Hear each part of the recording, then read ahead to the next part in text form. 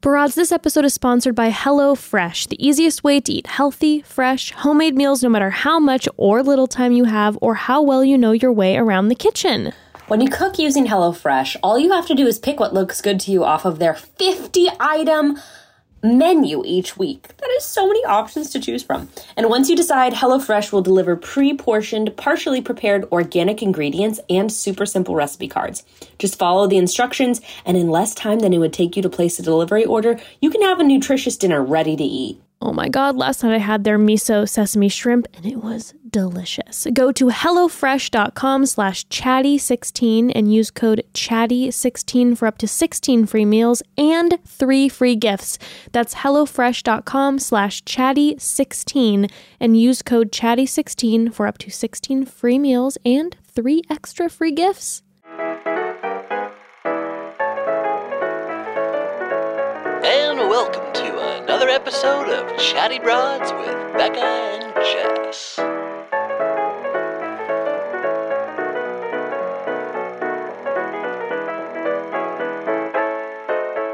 Good morning. Good morning, Broads. I have a question for you. Yes. Were you a Tumblr girl? Okay, so I was a little bit older. I'm 33, Broads, if you don't know already. So I was a little... Jess is geriatric. I'm geriatric at this point. I was a little out of that age demo, but I did sneakily participate in it as an older... Did you? Like boring... Because I thought it was so cool. But then I also felt like weirdly older on there, but I loved it. My sister was obsessed. Were you a Tumblr girl? No, not at all. Really? I was not at all.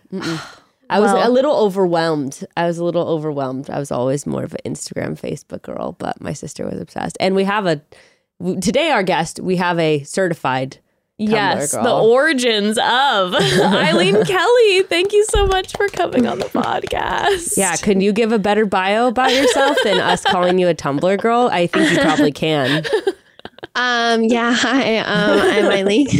Eileen, I guess like nowadays in my career, I kind of go as like, call myself like a sex educator. Now I do like mental health podcast host myself. I have a show called Going Mental, which I'm sure we'll get into, but kind of just an internet persona, internet girl. Yeah. So, I'd love to hear all of your origin story too. And kind of like how old are you? I'm 26. Okay, cool. How old are you? 27. Okay. Yeah. I am the geriatric one. When's your birthday? In August. Okay. Are you a Virgo? I'm a Leo. A Leo, okay. Yes. Yeah. I feel like you can tell though. I was going to say, I was like, I'm getting big more Leo energy, but you know. Okay, Broads, before we get to know the amazing Eileen Kelly, I wanted to say if there's one thing that's true about me, it's that I will always sign up for a free trial to get access to a streaming service, a program, an app, whatever. And I will also always forget about it and end up getting charged after the trial runs out, which is why I recently signed up for Truebill. I'm obsessed. It helps me get a handle on those pesky auto renewal subscriptions. Oh my Lord, Truebill helps you keep track and understand how much money is going to which subscriptions and easily cancels the ones you no longer need. I am saving so much money since I started to use Truebill. Keyword there is easily. No more hunting through 20 pages of a website to find the cancel button. Oh my God, let Truebill handle it instead. You can just sit back and see how much money you save. It's as simple as that. Don't fall for subscription scams and start canceling today at truebill.com/chatty. Go now! Truebill.com/chatty. It could literally save you thousands a year. That's truebill.com/chatty. So yeah, should I jump right into it? Yes. Yes. Tell us. So I'm from Seattle, Washington originally, but I grew up in like a really Catholic conservative bubble in this extremely liberal city. So it was this really strange juxtaposition. And going to Catholic school sucked. I hated my high school. Were you like an all girls Catholic school, or were you? No, it was co-ed. Okay. I didn't have a uniform. I had a uniform when I was like in middle school and grade school. It was a little more relaxed when I got to high school, but I would say it was pretty sexist. I also went to a really sports oriented school. Oh, okay. So like in order to feel like you had any community, you had to do a sport, and I didn't. So I kind of felt like a little bit on the outskirts in high school, especially early high school. And I actually danced like very intensely until I was 16, like 7 days a week, 3 hours every day, like almost professional level. And then I stopped kind of on the brink of like, I decided I don't want to do this professionally. So now is the time to stop. So I would say my kind of identity in early high school was like, okay, I'm not maybe finding my community in person at my high school. So let me go home and like go online and meet some community online. And that's really what I did. I talked to and became friends with people in my age group, like literally across the country, people that I stayed in touch with, people that I met in person when I moved to New York after high school. So that's kind of my internet origin story. I became this Tumblr girl and I would write about relationships, not so much sex, but more like feminine health, like getting my period, actually maybe like losing my virginity, like stuff like that. And I would just share my life really openly. Was that like anonymous? No. It was not anonymous. So you never started out doing it anonymously at all? You were always like, did that make you scared? Like, were you ever nervous that... No, because honestly, I also grew up with a single dad in like a household full of boys. So I felt like any information, like, you know, I had the Catholic school working against me and I had growing up in a house full of boys working against me. So I'm like, any information I want to know about my body, I really had to like do the research or go talk to friends or ask my friends' moms. So I feel like I was always kind of that mentality, that person. So it didn't bother me to talk about it openly. So when did you kind of start gaining, like where, especially being like that young and kind of like earlier on the internet, when does it go from you're just talking into the void to suddenly like, wait, there are like people who are following me, are keeping up on like what I'm writing and are having like, there's a lot of people actually who are having this internet connection with me. Like when was there kind of like a shift at any point? No, it was honestly early on. Like I would say I started talking, you know, about like very openly, like I said. And then I would say it spread to my high school, maybe other high schools around Seattle, and then kind of just went from there. And it became kind of like a domino effect. And then my Tumblr translated like directly into Instagram because Instagram didn't even like really exist when I first started my Tumblr. Yeah. Like I would say I was like a junior. Yeah. 2013, 2012, like was when Instagram launched. And so a lot of my Tumblr followers then came over to Instagram. And then when I moved to New York, I went to college, it like really started to kind of gain traction there.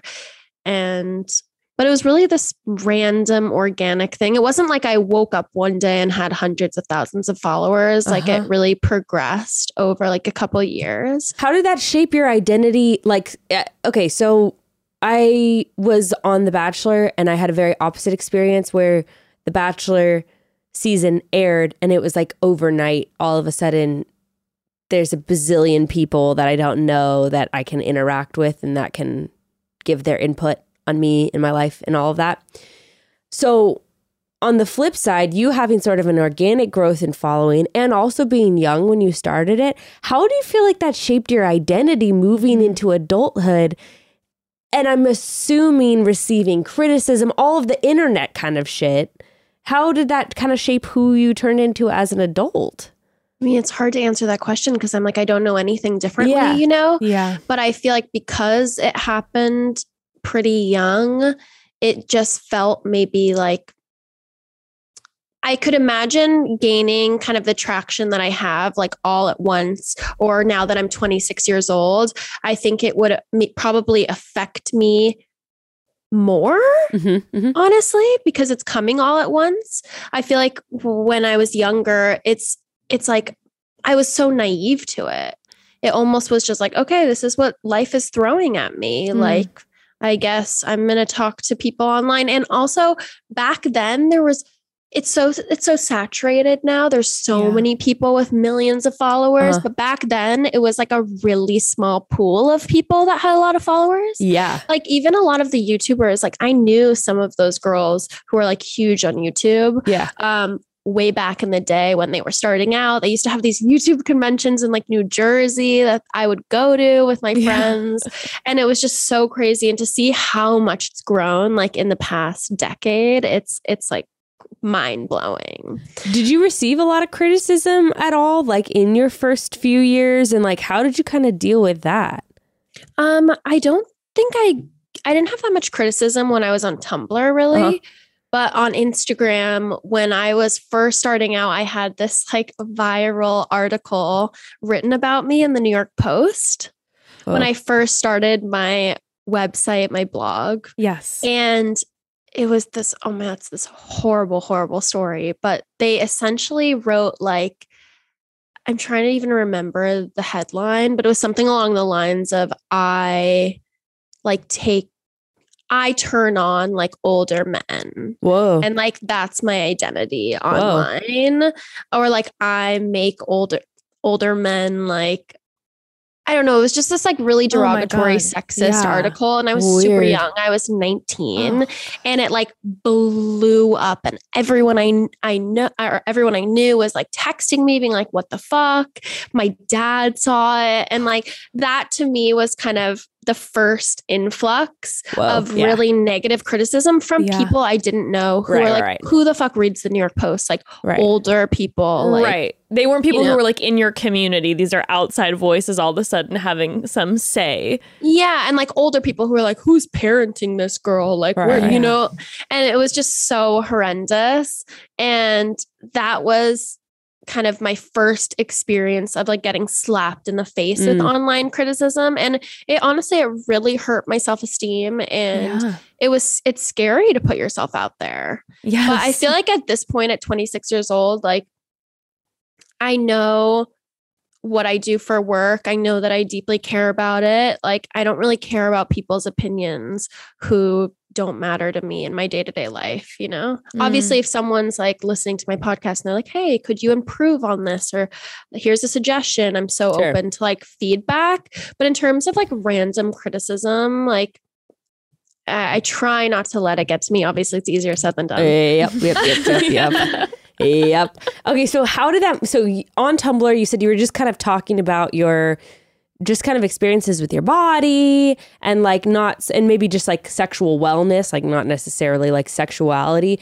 And then kind of where did you go from there? So you moved to New York, you said out of high school. Yes. So I always knew I was like, I need to go to New York. I need to get out of Seattle. Like, I don't know. I just always felt like I never really fit in. And that sounds so kind of cheesy, but it's true. Like I would come home like my freshman year of high school and like want to run home and like go on my computer to like talk to my Tumblr friends. And so I moved to New York and I went to college here. And right away I kind of realized, okay, maybe I could take this Tumblr thing and like turn it into a real blog, a real website, like a career. And that's kind of what I did. I met this guy at NYU who was like a coder and knew how to build websites. And he was like, let me build you one. And it just like I said, this super organic, random, like it just fell in my lap. And he built me a website and I would just write about like, okay, I got an IUD put in and like all of these articles about myself.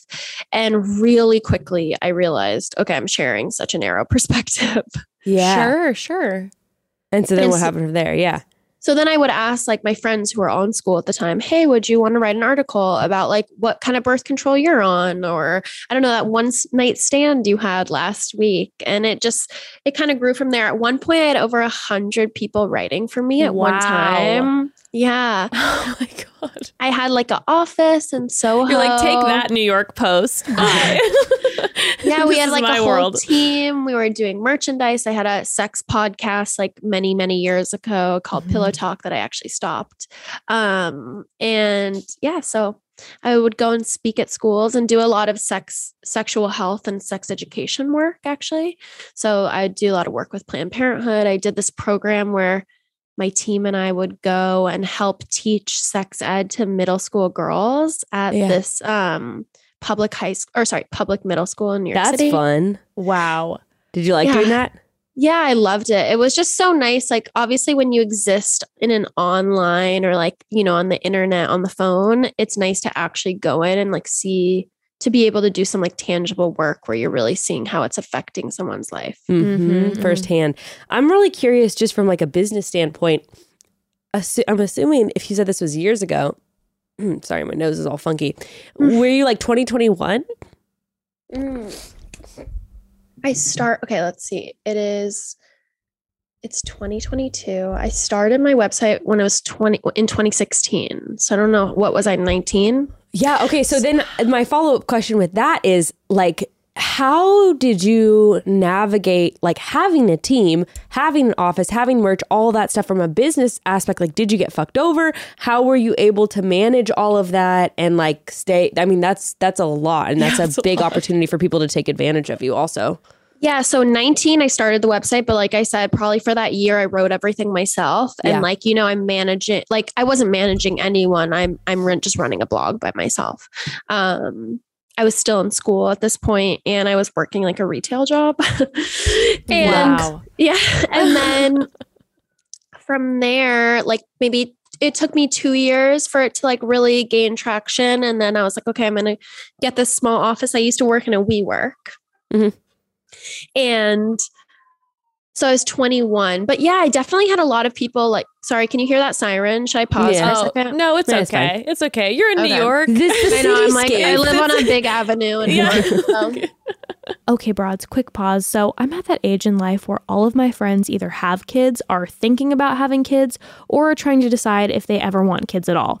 And to that I say, information is your best friend. When it comes to family planning, it seems like we were always taught what to do to prevent pregnancy, but I don't know about you all. My high school sex ed class left out the entire section about how to properly understand the options you have and planning for your future. But that's fine, because Modern Fertility does just that thanks to their at-home fertility tests. I think everyone should have access to their own fertility health information. But like before Modern Fertility, literally the only way you could get it was from a doctor's office, and they can charge hundreds, if not over $1,000, but not anymore, because Modern Fertility is an easy and more affordable way to test your fertility hormones right at home. You just complete the test with a simple finger prick. You can mail it back with the prepaid label, and you will have your personalized results in just 10 days. It's all so very quick. Modern Fertility will give you insight into your hormone levels, how many eggs you have, and so many other important fertility factors that can help you make the right decision for you and your family. If you want kids today, someday, or maybe not at all, Modern Fertility will help you make the most informed decision. And it's so convenient too. And right now, Modern Fertility is offering our listeners $20 off the test when you go to modernfertility.com/chatty. And that means your test is only going to cost $139 instead of the several hundred or even $1,000 it could cost at a doctor's office. So you get $20 off your fertility test when you go to modernfertility.com/chatty. That's modernfertility.com/chatty. Broads, I am so excited to talk with you about this company, this product. It has been a game changer for me. If you've been listening to this podcast at all over the past few years, you know my struggles with thinning hair, and that I had tried so many products, so many different avenues to try to get my hair to grow. Nothing. It just wasn't working for me until about 6-7 months ago, I started using Vegamour. There's a reason that I've been growing my pixie cut out. It's because I'm actually able to grow my hair out now since I've been using Vegamour. Oh my gosh, I love Vegamour. They have the clean, holistic approach to healthier hair. I use them. Really works. I know Jess uses both the Grow Revitalizing Shampoo and Conditioner, and I use the Grow Serum, and I also absolutely love their dry shampoo because it doesn't have a bunch of nasty ingredients and like artificial fragrances, and it's really hard to find that. But anyway, for all their products, you just use it as you normally would. After your shower, you massage a drop full of serum into your scalp and you're done. you just use the shampoo and conditioner in the shower as you normally would.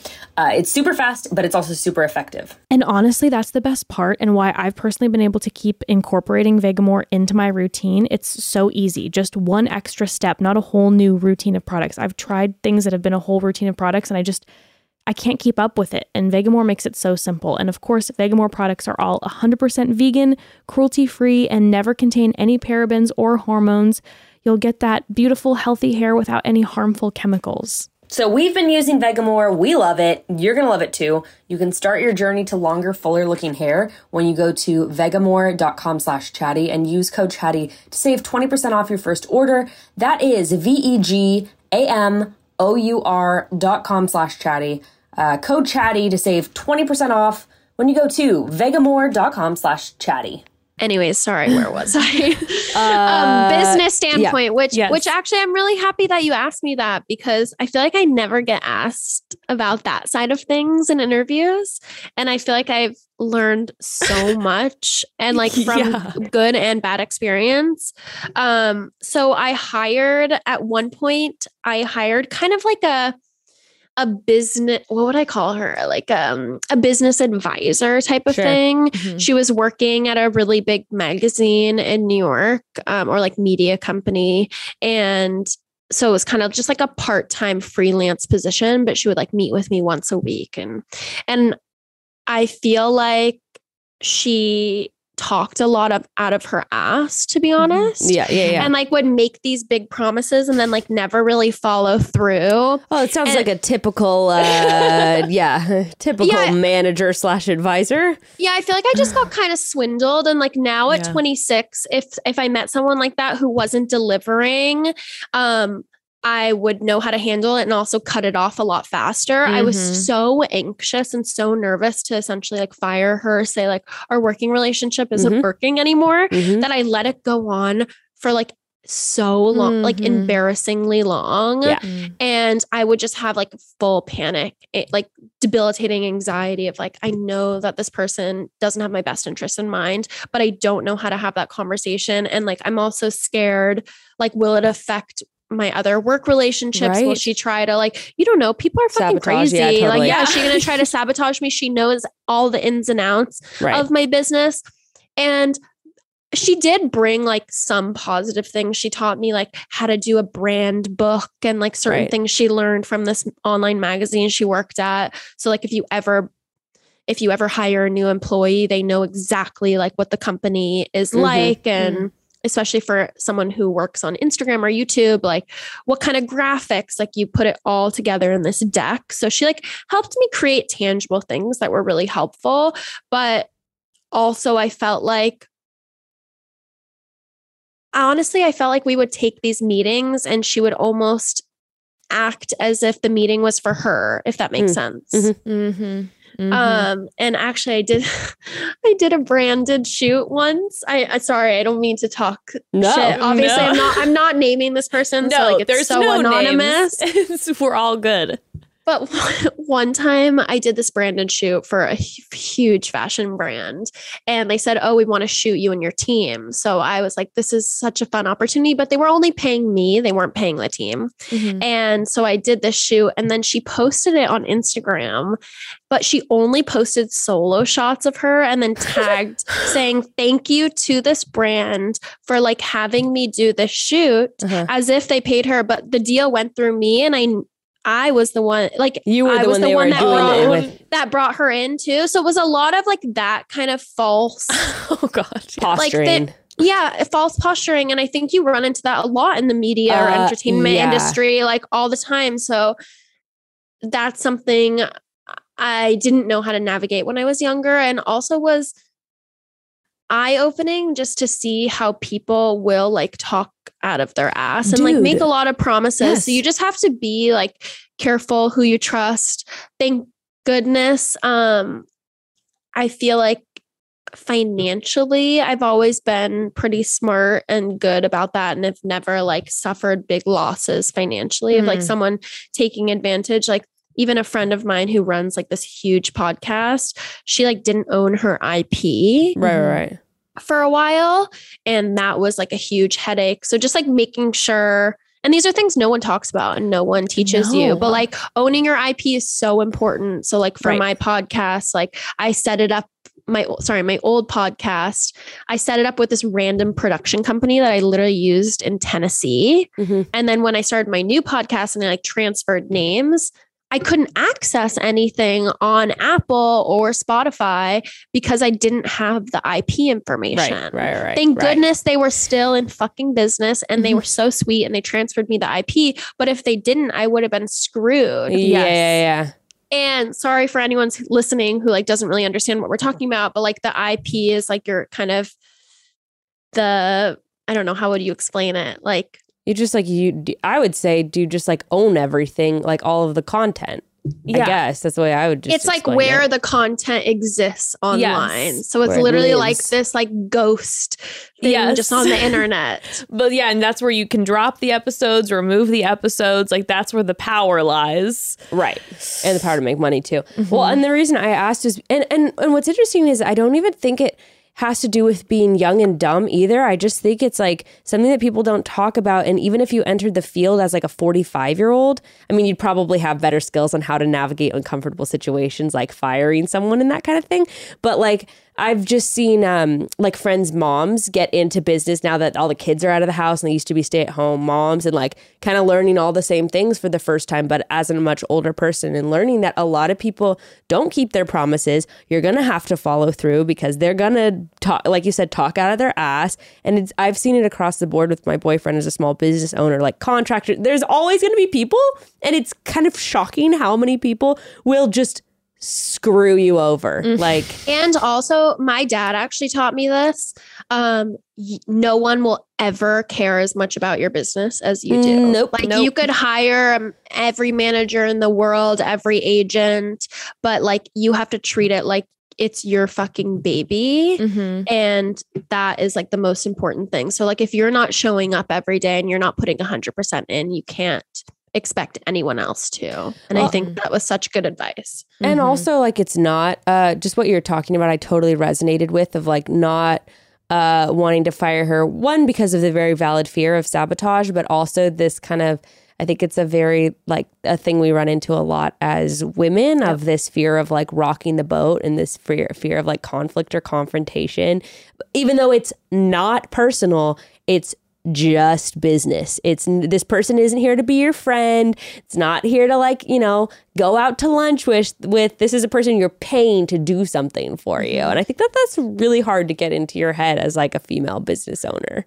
Absolutely. And also just like the fact that now everyone has a platform to voice their grievances, you know, like if someone did want to sabotage you, and you see it all the time It's with easy. big businesses of like, not to say I wasn't behind the walls. So I don't really know how these businesses were ran, and they could very well have been and probably were like toxic work environments, but faced big backlash, big scandal because their employees went online and, you know, voiced these grievances and we're able to kind of lift the veil, which is awesome because I do think now there's transparency. Right. But when you're like a really small team, that's fucking scary. And people are able to say totally baseless things, and people don't fact check. No, so and they it's like to hear shit. Yeah. It's like, no, it's really walking this tightrope. Yep. Well, especially when then your business too is putting your very personal experiences out into the world. So not only like is that then what you do, it's like, yeah, your team around you is aware of like very personal things about you.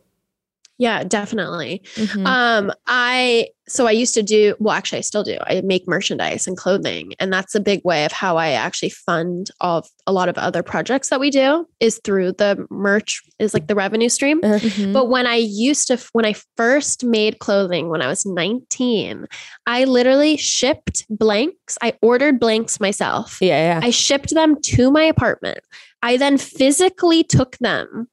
Like I carried a fucking huge box to this printer in Manhattan in the garment district.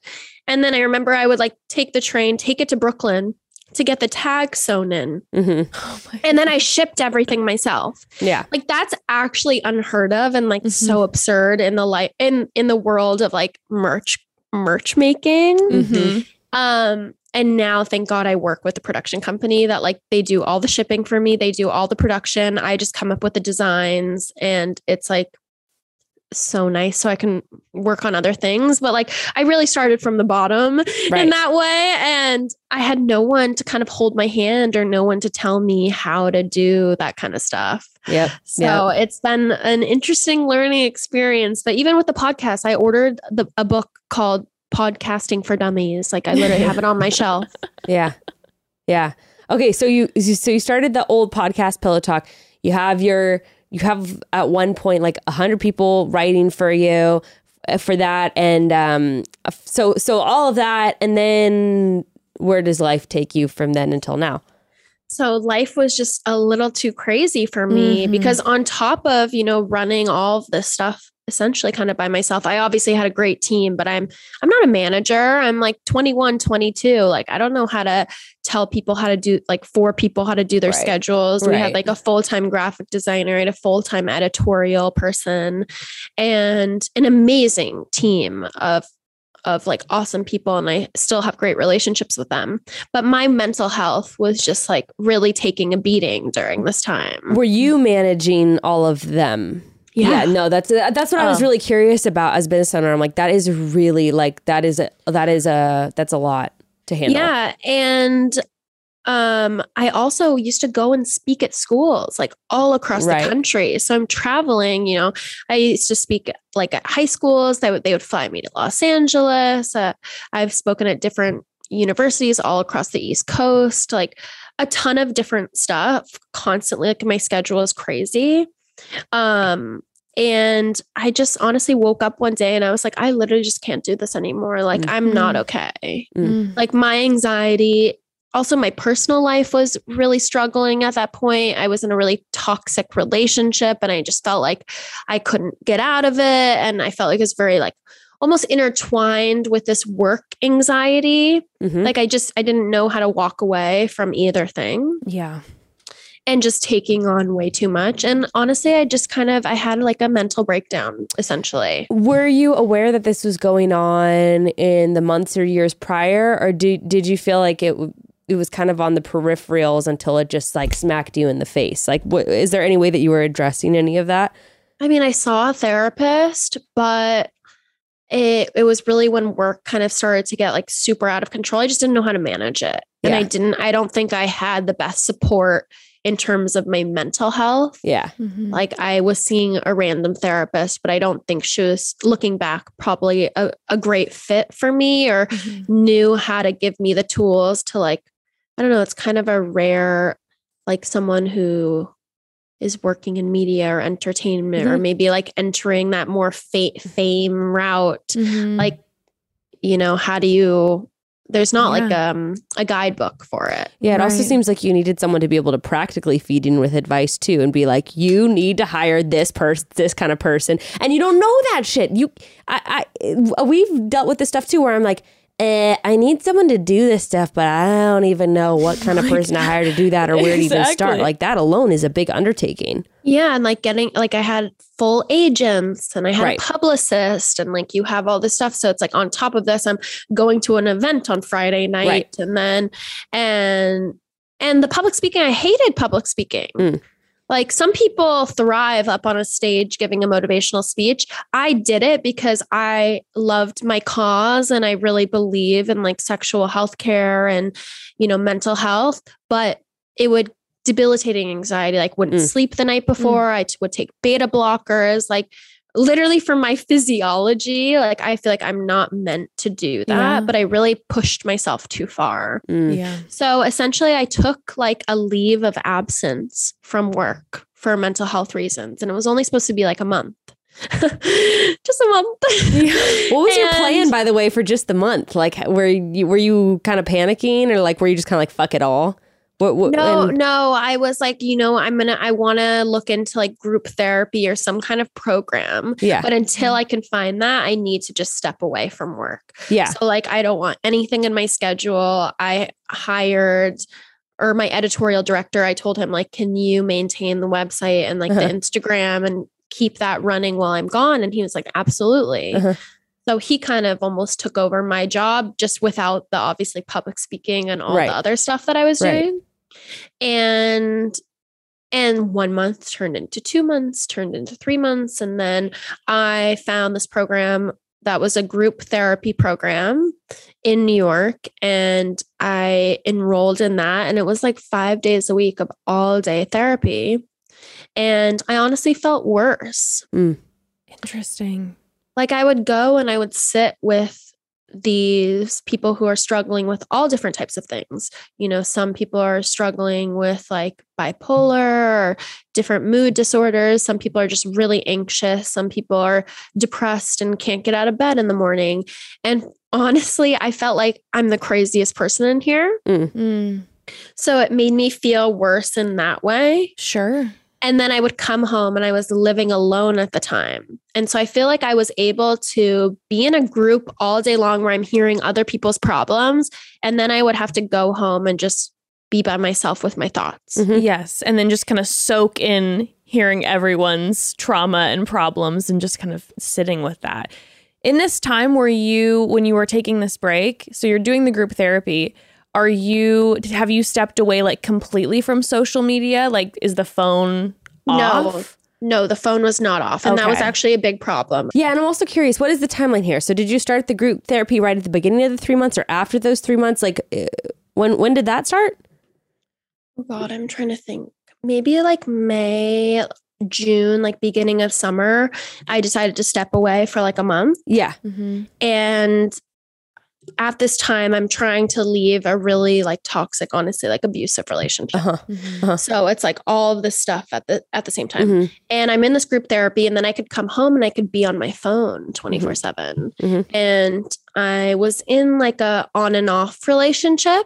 So Instagram used to have that feature where you could like see what someone was liking. Oh, yes. Anyways, I had this horrible ex-boyfriend that was just doing the most, and like it really affected me. So I could see what the fuck he was up to constantly.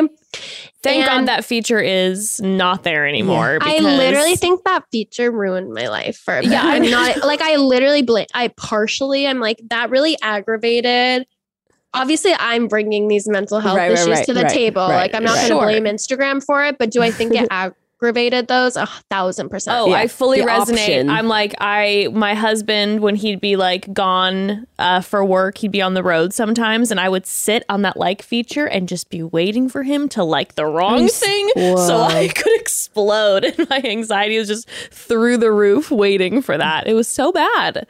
Yeah, and that's just how I felt. So I would go to this group therapy, and then I would come home and see that my ex-boyfriend's like, I don't know, just, you know, liking a million girls' photos. And I'm like, oh, is he fucking her? But then he's still like saying he loves me. And it was just like really manipulative and not a good headspace.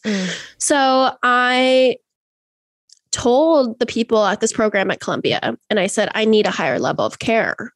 And they were like, no, like, actually, the people at Columbia were great, but my current therapist at the time and even my dad were like, I don't think you don't seem to be doing that bad. And they didn't mean it in a negative way, but I was very high functioning. Yeah. A high functioning sick person. Like I had been sick, I felt like for months and months and months. And yet I was still working my ass off. And I said, no, I know that I need this. Like I'm not doing well, and no career is worth how bad I feel. Yeah. So I applied to this program at McLean Hospital, which is like a psychiatric hospital in Boston. It's part of Harvard. And I got a call and they said, hey, we have an opening. Can you be here next week? Wow. And how long have you been in the group therapy? That's when you had been in it for 3 months? No, I did the group therapy probably for like 1 month. Oh, max. Okay. So I took like a month or 2 months to kind of figure out where am I going to go. I was continuing just to see my normal therapist at this time. I went on medication. I went on Lexapro during that time before I did the group therapy. Then I start group therapy. I'm feeling even crazier. I need a higher level of care. I show up at McLean and I give them my phone, and I had no phone for 5 months. Whoa. And I lived at the hospital for 5 months. Whoa. Yeah, I did an intensive residential program. So when you said I have to go next week, you knew that you were signing up for 5 months. No. They honestly trick you. And like, listen, I had a really great experience. I don't regret going. Like, I think it's the best thing I've ever done for myself in my entire life. Like, I'm very grateful to also have been able to afford that program, la-di-da-di-da. But no, they say 2-month minimum. You have to go for 60 days. Whoa, that's a long Yeah, time. that in itself is. So I knew I time. was signing up for 2 months. Then you get there and everyone's been there, like is discharging 5-6 months. 6 months is the normal time frame. And then you usually stay in Boston and you go right into their outpatient program for another 6 months. Holy fuck. So people are moving to Boston. They're coming for a year. Yeah, I was saying, like, who are these people that also don't have, are they all really wealthy? No. And honestly, they have like a scholarship program. Okay. Because it is like a really expensive out of pocket. Like it doesn't take insurance. Well, program. not to mention you're dipping out of your life for a year. But this is like, it's called essentially an end of the road treatment. So these are people who have been in and out of treatment for 10 years. Nothing has worked, has, been in and out of hospitals, are so suicidal that like, this really is like, we're going to fucking take out a loan and hope that this needs to happen. Yeah. So a lot of people are being sent also not on their own volition.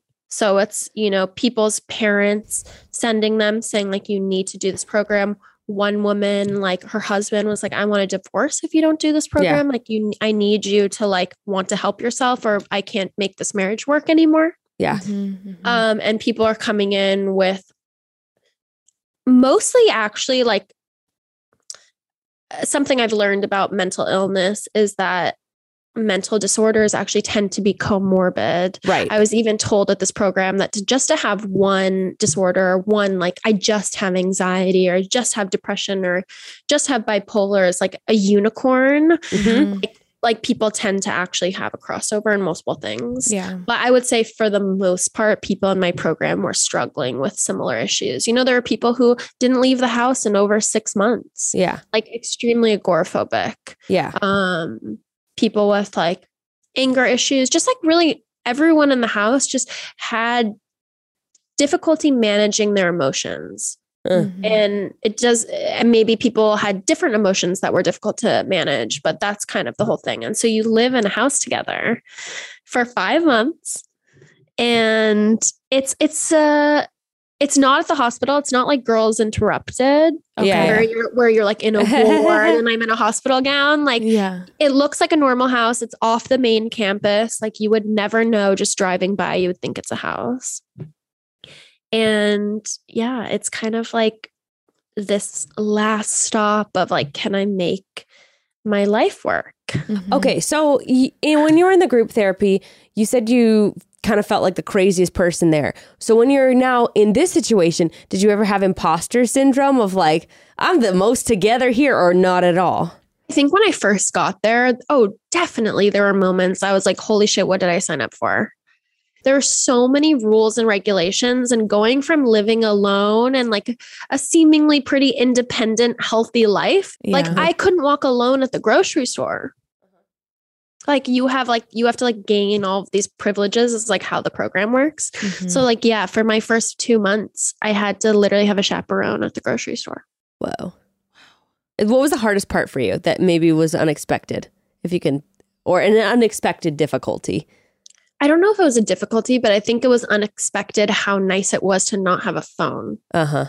Like to not have a phone, you would think like, oh my God, that must have been horrible. Like, but it was I just felt like the greatest relief. Like no one's calling me to be like, I have to show up there at this time. Like I can really just take this time to focus on myself and my health and my needs and not have to think about like anything else. Okay, broads, one more quick pause. So I don't know about all of you, but when I go to the grocery store to pick up a bottle of wine for a dinner party, I typically just end up choosing the bottle with what I think is the cutest label because I don't know enough about wine. So I just use my visuals and I pick the cutest label on the bottle. And I would say 75% of the time, I end up being disappointed, okay? And that 75% is too much. I don't leave my wine up to fate anymore because I joined First Leaf Wine Club. So First Leaf is the perfect wine club for wine lovers who don't know a ton about what wines they like. Because First Leaf curates and ships wines that are personalized exactly to your taste. So it's a totally customizable wine club. Here's how it works.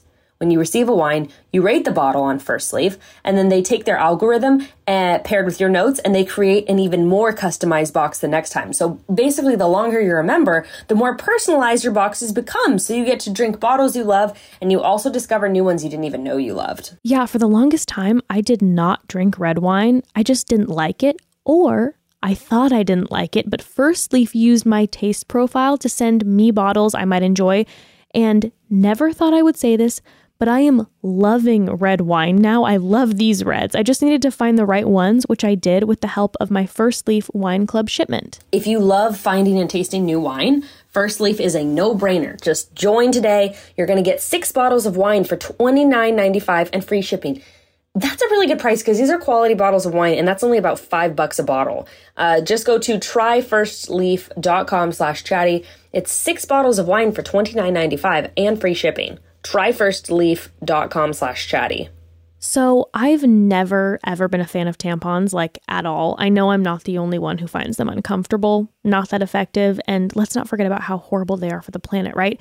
But there was one little problem. For so long, there wasn't another option. Period care was in desperate need of innovation, and that's exactly what Flex has done. Yes, Flex has 2 amazing products with 0 compromises. Flex period products are easy to use, they're body safe, and they're planet friendly, and they're all made for all day comfort, which is pretty much a game changer. I always talk about the Flex Cup. It's my favorite thing in the world. It's 0 waste. You can buy a Flex Cup once and use it for years. I have. But the real home run for me is you can put in the Flex Cup in the morning. You can wear it all day with no leaks. No more trying to find a bathroom on a moment's notice desperately. No, the Flex Cup is the ultimate convenient period care product. Literally, you can put it in the morning. I usually don't have to change it at all until night when I'm home. It's fabulous.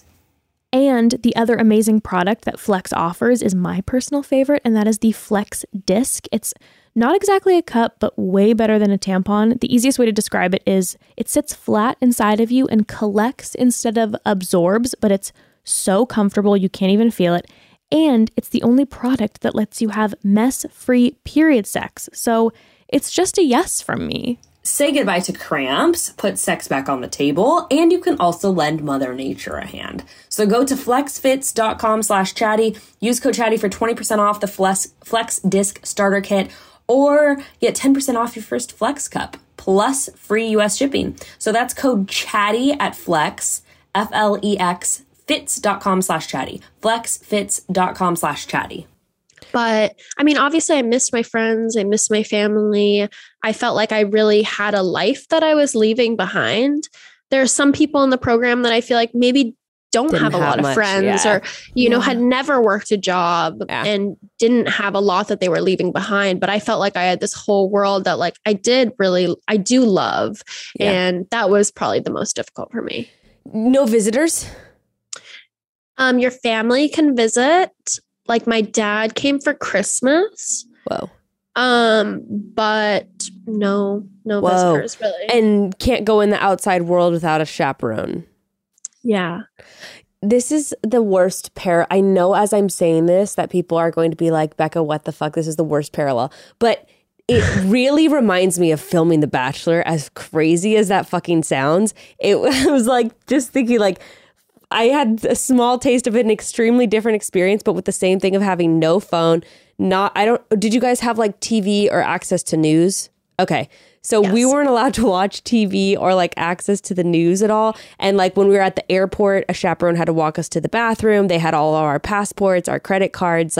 We couldn't leave the hotel when we were in other countries unless it was a chaperone supervised dinner with everyone. So not the same thing at all. But as you're saying this, I'm like, oh, like I can sort of imagine what that experience would be like. I experienced it on a very different situation, but like a month of having no phone, no contact with family or friends, like not being able to go out somewhere with someone holding your hand.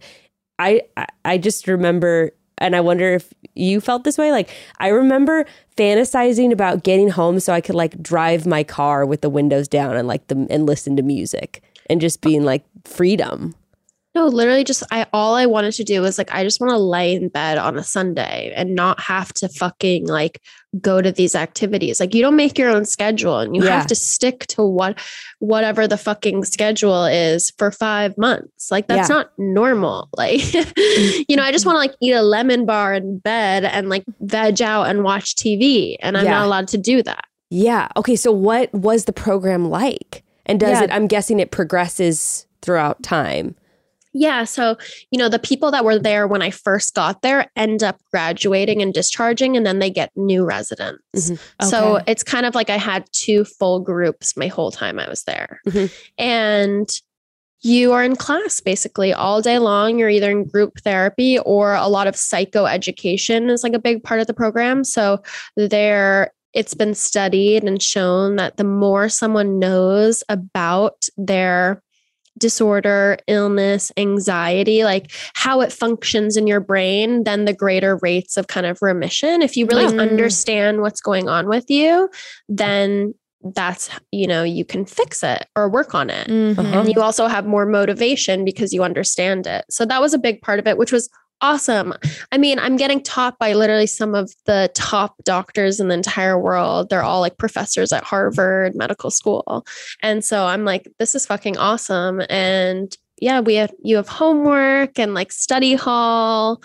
It's like a 5 months or 6 month course in like your own mental health. Wow. And then you see a therapist twice a week, your normal therapist.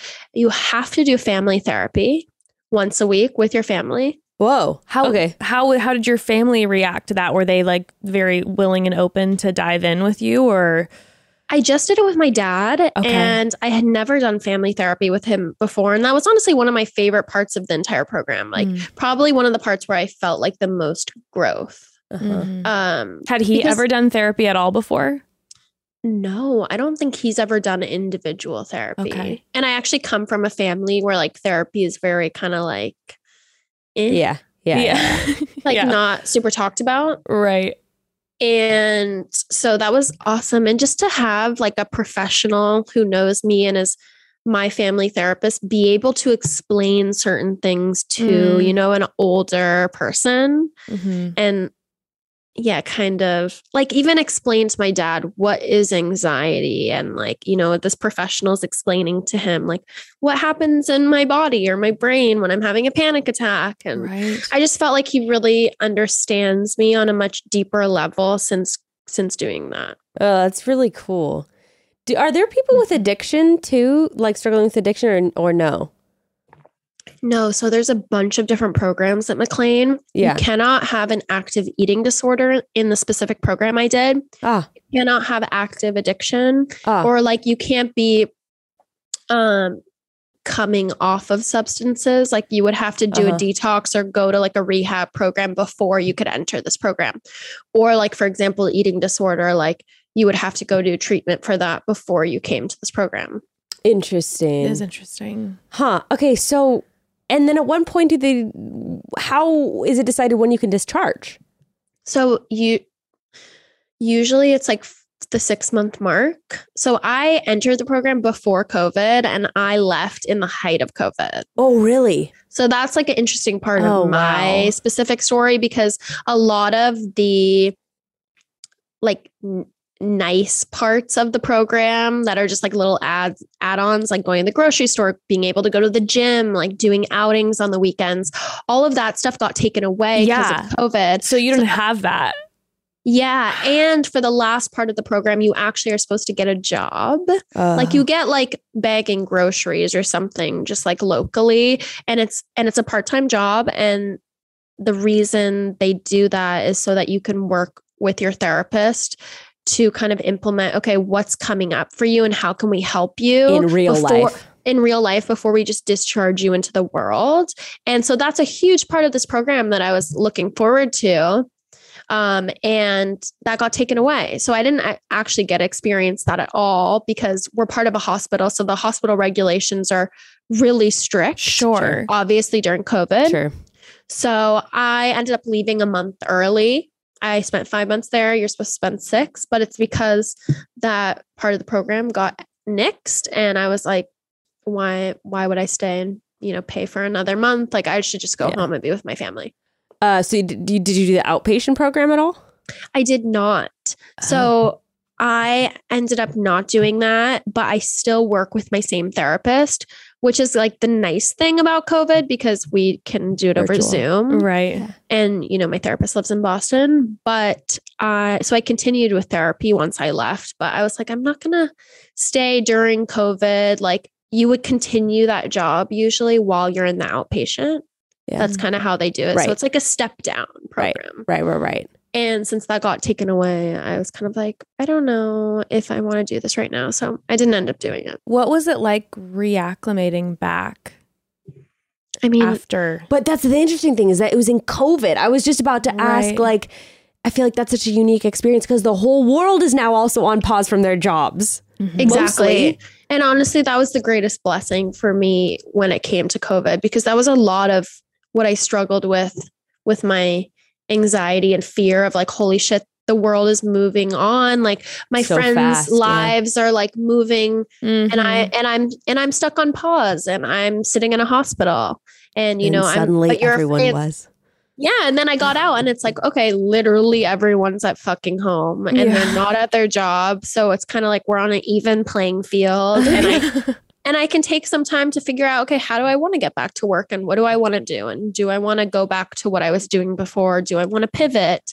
And so I allowed myself, I honestly got like a good like 5 months to kind of really decide. I moved back home and was living in Seattle with my dad after I discharged. And then I'm sure you were able to make the most of that COVID time in a way, now having the tools to like know yourself and what you were struggling with that much better. Yeah. I mean, COVID didn't bother me in terms of that. And also like being alone during COVID or like sitting in the house. I'm like, I just sat in the house for 5 months, so I'm fine.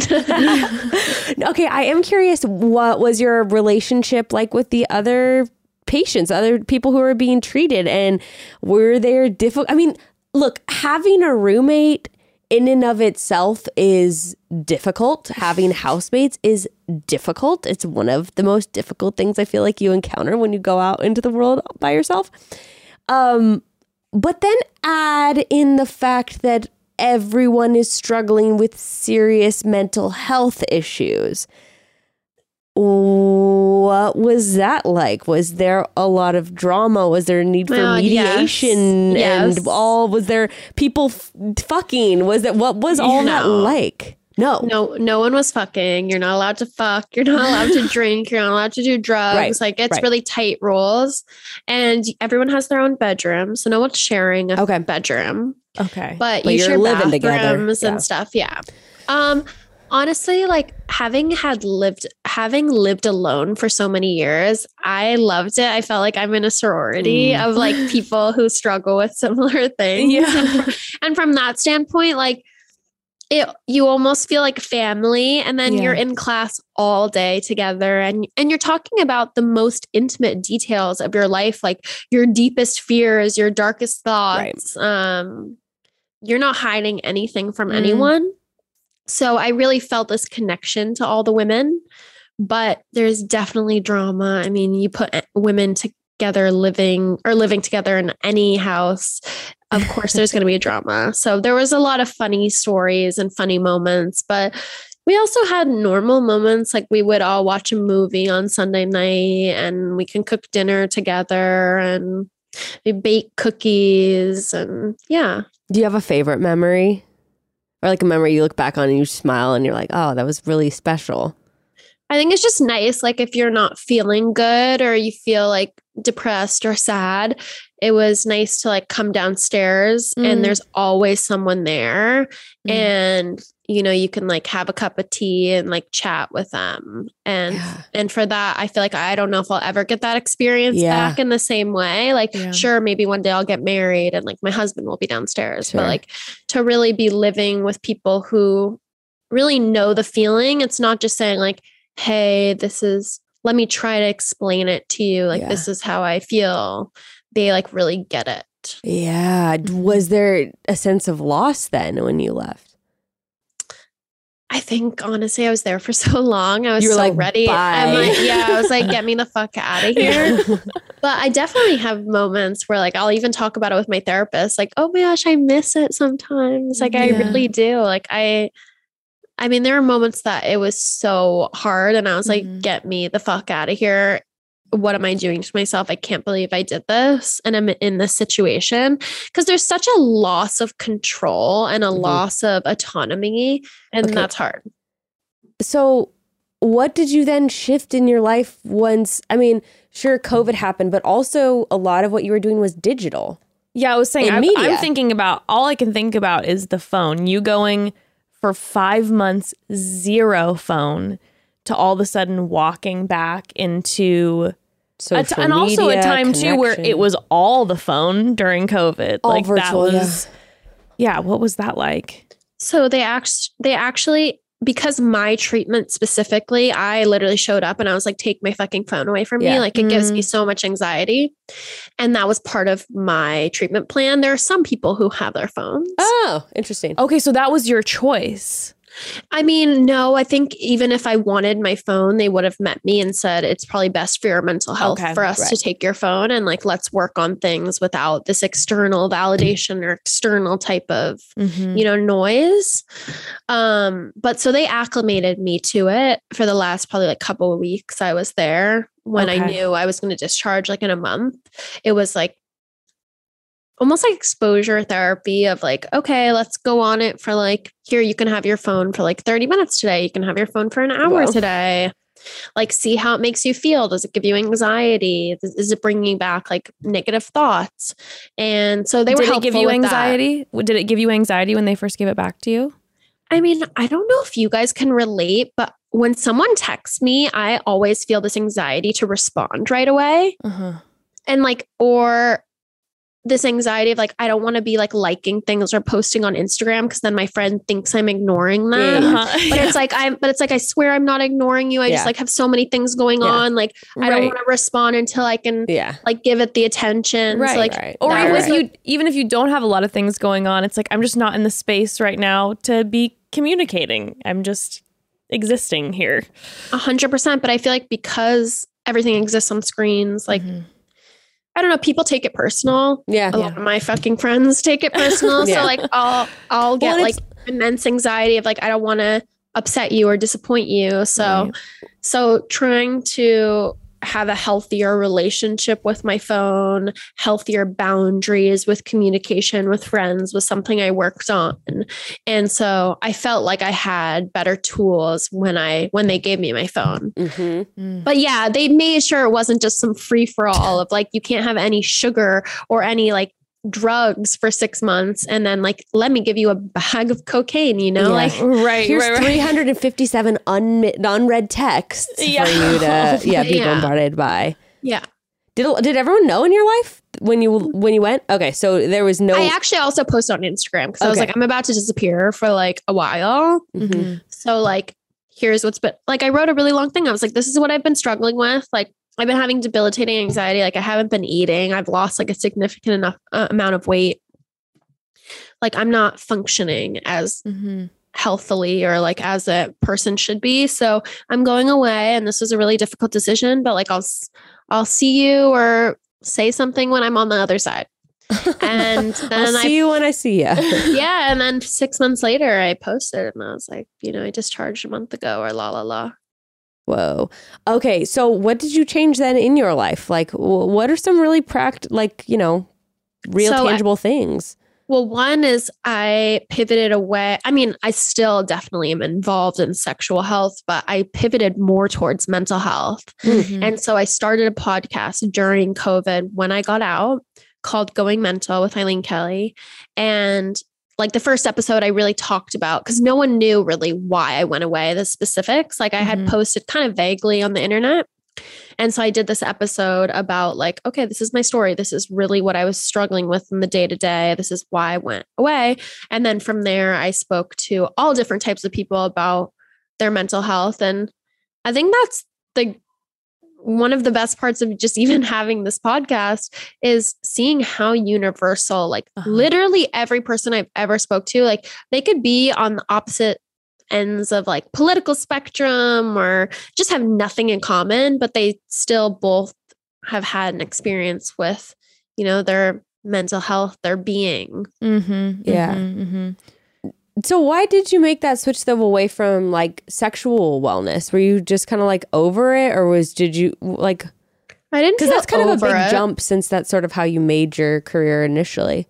I mean, I feel like the two are really intertwined. So I felt like, you know, pivoting more towards mental health was still going to include a lot of sexual health, but I just felt like this was how my journey and my life unfolded, and I need to trust the process of it. And I needed to be I've always been very honest and open and vulnerable with my followers.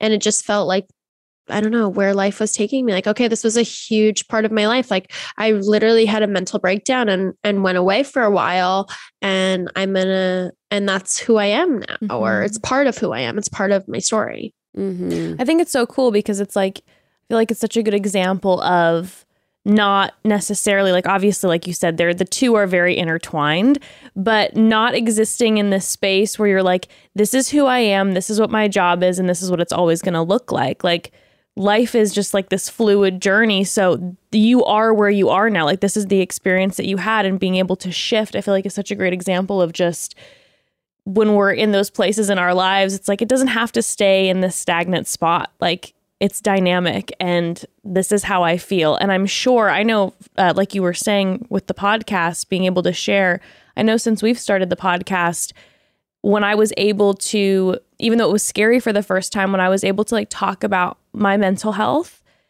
there was a massive freedom, like this deep sigh all of a sudden that was really healing to me. Even though it's scary to put it out there, that all of a sudden you're like, I said it and it's there. And now I'm hearing, like you said, all these other people who are like, same, we're all in this similar position, even though, you know, it might look different. It's powerful. Yeah. And I just felt like I almost had to put myself out there to battle like some of the internal shame I felt with struggling with my mental health, with having to step away. Like I think with Instagram and social media, you're constantly bombarded with this picture of perfection online, and you're just seeing, you know, people's, I don't know, all the amazing things they're doing and all their success is constantly coming, and you're not really seeing like what's underneath that. And I felt like, okay, it's okay that I had this bump in the road, and it's okay to share that. And I don't feel like I'm drowning from it. Like I really feel like I've climbed the mountain. I'm kind of on the other side of it, but it's a journey, not a destination. Did you make any changes to the way, or like any kind of hardline rules on the way that you interacted on social media with people? No, I wish I was better about that, honestly. I think I've been good about boundaries with like my friends and just like communicating with those close to me. For people online, like maybe I just don't spend as much time on Instagram as I used to, but for dating, I've come out of the program with, I have hard rules about dating. Oh, I want to hear it. Yeah, share those fun rules. Stuff. I don't date anyone who's not in therapy. Already. No, that it doesn't have to be already, but someone who's like maybe really against it, I don't think I could date. Okay. And I like people who are working on themselves. Yes. Yeah. Actually, my most recent ex-boyfriend was not seeing a therapist when we first started dating. And then I helped him find one, and he still sees them even after, like long after we broke up. And you're like, you're welcome. Yeah. You're welcome. But I want someone as a partner who's like progressing themselves and constantly growing and working on themselves. And so that's kind of just like this weird rule I've been trying to live by. And I feel like I've been having less toxic lovers. Ooh, okay. So that's one rule. Do you have any other ones or any other kind of boundaries that you do differently in dating? I feel like I communicate that I have these issues, which when I was younger, I felt like I would hide parts of myself or things that I would struggle with because I don't know, you're afraid, like, what if they don't want me or I'm not good enough or it's not lovable, like something that's lovable about me. And now I feel like I've really come into myself to learn to accept these parts of myself. And so like my first new boyfriend or partner after I discharged from the hospital, I was like really, really forthcoming of like, hey, I struggle with these issues and this is how my anxiety tends to manifest in relationships and la la la la, and kind of almost like a forewarning, but not in like a self-deprecating way, just like, hey, this is what I know that I need in a relationship. And like, if you can't give that to me, that's totally fine. But then like, we're not a good match because now at this age, like I know that there's certain things that I need to not get triggered or la. And so that's so good. I feel like, yeah, you're setting yourself up for success. You're setting your partner up for success as well. Like, hey, I'm going to give you a heads up about all of this so that we can have an open line of communication. And no, I think it doesn't all just like come out as it's coming out, you know? Right. So do you feel like getting treatment helped all of your relationships though? Like with your family, with your friend, like that, that's kind of what I'm hearing is it was a lot about you, but also a lot about the way that you're interacting with others. Yeah. I mean, it's like a behavioral health residential treatment program. So it's just like the most intensive therapy. Like think about you're seeing a therapist once a week. Like I'm seeing a therapist like every day for 5 months straight. So like, you know, that's like 5 years of therapy combined into 5 months. Yeah. So that's what like I came out of there with such a greater self-awareness. These are all my issues. These are where they come from. Biologically speaking, like this is what's going on in my brain when I'm having anxiety. This is the medications that worked for me, that didn't work for me. And like so many things. Yeah, that's really cool. So what are you excited about that you're doing right now? I know you're you did Going Mental. So that's like which a new is amazing. We're going to make sure to have that in the notes. Oh, thank you. I'm actually about to start my new season and I'm working on another podcast. Actually, I can't say too much. Okay. I'm working on another podcast. And I think eventually I want to get to the point where maybe I'm helping other people start podcasts or kind of helping produce other people's shows. A podcast network. Yeah, we'll see. But I've been really enjoying the podcast world and been learning so much. So yeah, kind of like every other thing that I've stuck my foot into, I feel like I like to kind of like jump full board and like immerse myself. Let me see. I just signed with a new agency. Cool. That's exciting. Which I'm really excited because I got dumped by my old agency during COVID. Not fun. The best of times. Which is another thing that like no one talks about. The rejection. Or not even the rejection, just like how that stuff works. Like how do agents work? How do managers work? How do PR people work? Like if you don't have a family member in entertainment and that's not your wheelhouse, like I had no clue and no one who's in my family could tell. They were like, I don't fucking know. I don't even know what a publicist is. Yeah. I'm like, I remember when we were starting to sign certain things, I'm like looking at Becca going like, I have no idea what this means. Am I signing my life away? I'm not sure. That's why anyone listening, no matter what you're signing, make sure you have a trustworthy lawyer, not from the other party, looking over the contract. Not their lawyer. You sign something 100%. But these are things like no one talks about. Yeah. So yeah, I signed, which I feel like it was really hard on me, like the first month when I got dumped, because it was done in a really not nice way that hurt my feelings. and I had worked with them for years, but Oh, this is giving me anxiety now. I'm like, my management is going to dump me. No!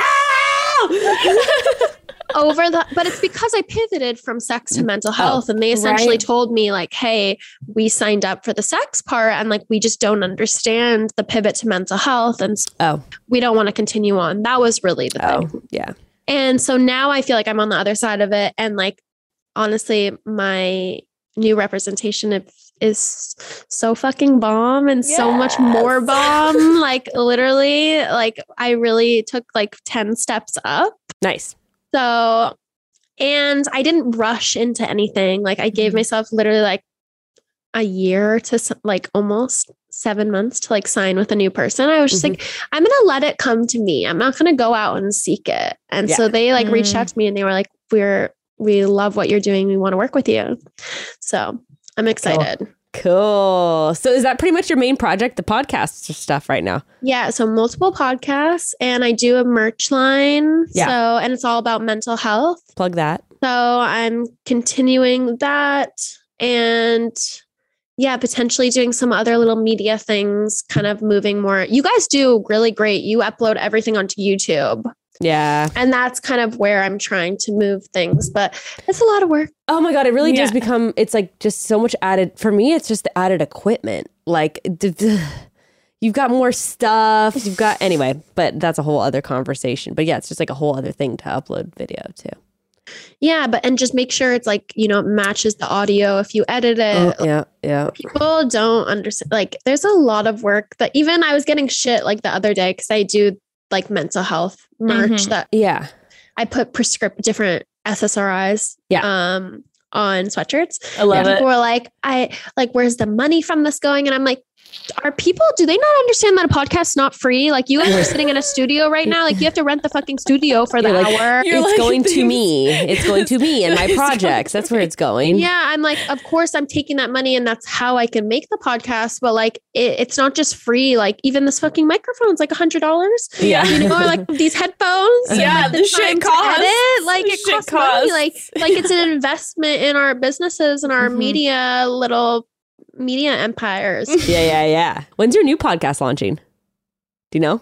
Or the new season? Or, no, but the new project. The other project. Yeah. I'm just finishing some like logistical stuff. So honestly, probably like a year, let's be honest. Oh, okay. For that will be far out because it's like, it's not just a talk show thing, but the interview show should come out in the next, I'm hoping, less than 3 months. Nice. But because I just changed like agencies and management and stuff, I'm like going through a lot of logistical changes behind the scenes before I'm going to start putting stuff out. I just want to have like all my ducks in a row. Yeah. Okay. And just another thing that I feel like I should have asked earlier. What advice would you have for someone who is, maybe going through what you went through, feeling like they're at their wits' end, like they're hitting a wall, mental health crisis, but maybe don't have the same access to resources? Like, I guess any encouragement or advice that you might have? Yeah, I think, like I said before, no success, no amount of money is worth like literally not wanting to be here tomorrow. Like, how can you even enjoy that stuff if you're like on the brink of depression or desperation? So just reminding yourself, and it's okay to step away. It doesn't like make you less than or like a loser, which I feel like some of us can get in that self-talk loop. So prioritizing yourself, and definitely not everyone has the means to step away for 5 months. And I don't take that for granted, but I think therapy is so much more accessible than it's ever been.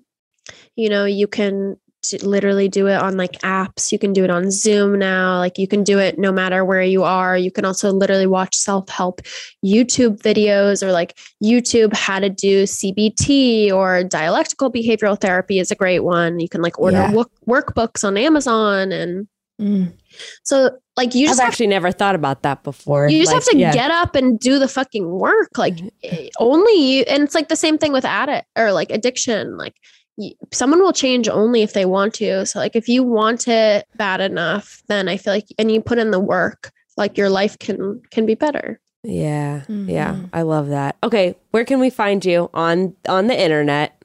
Okay, so the podcast is Going Mental with Eileen Kelly. It's everywhere you can find your podcast.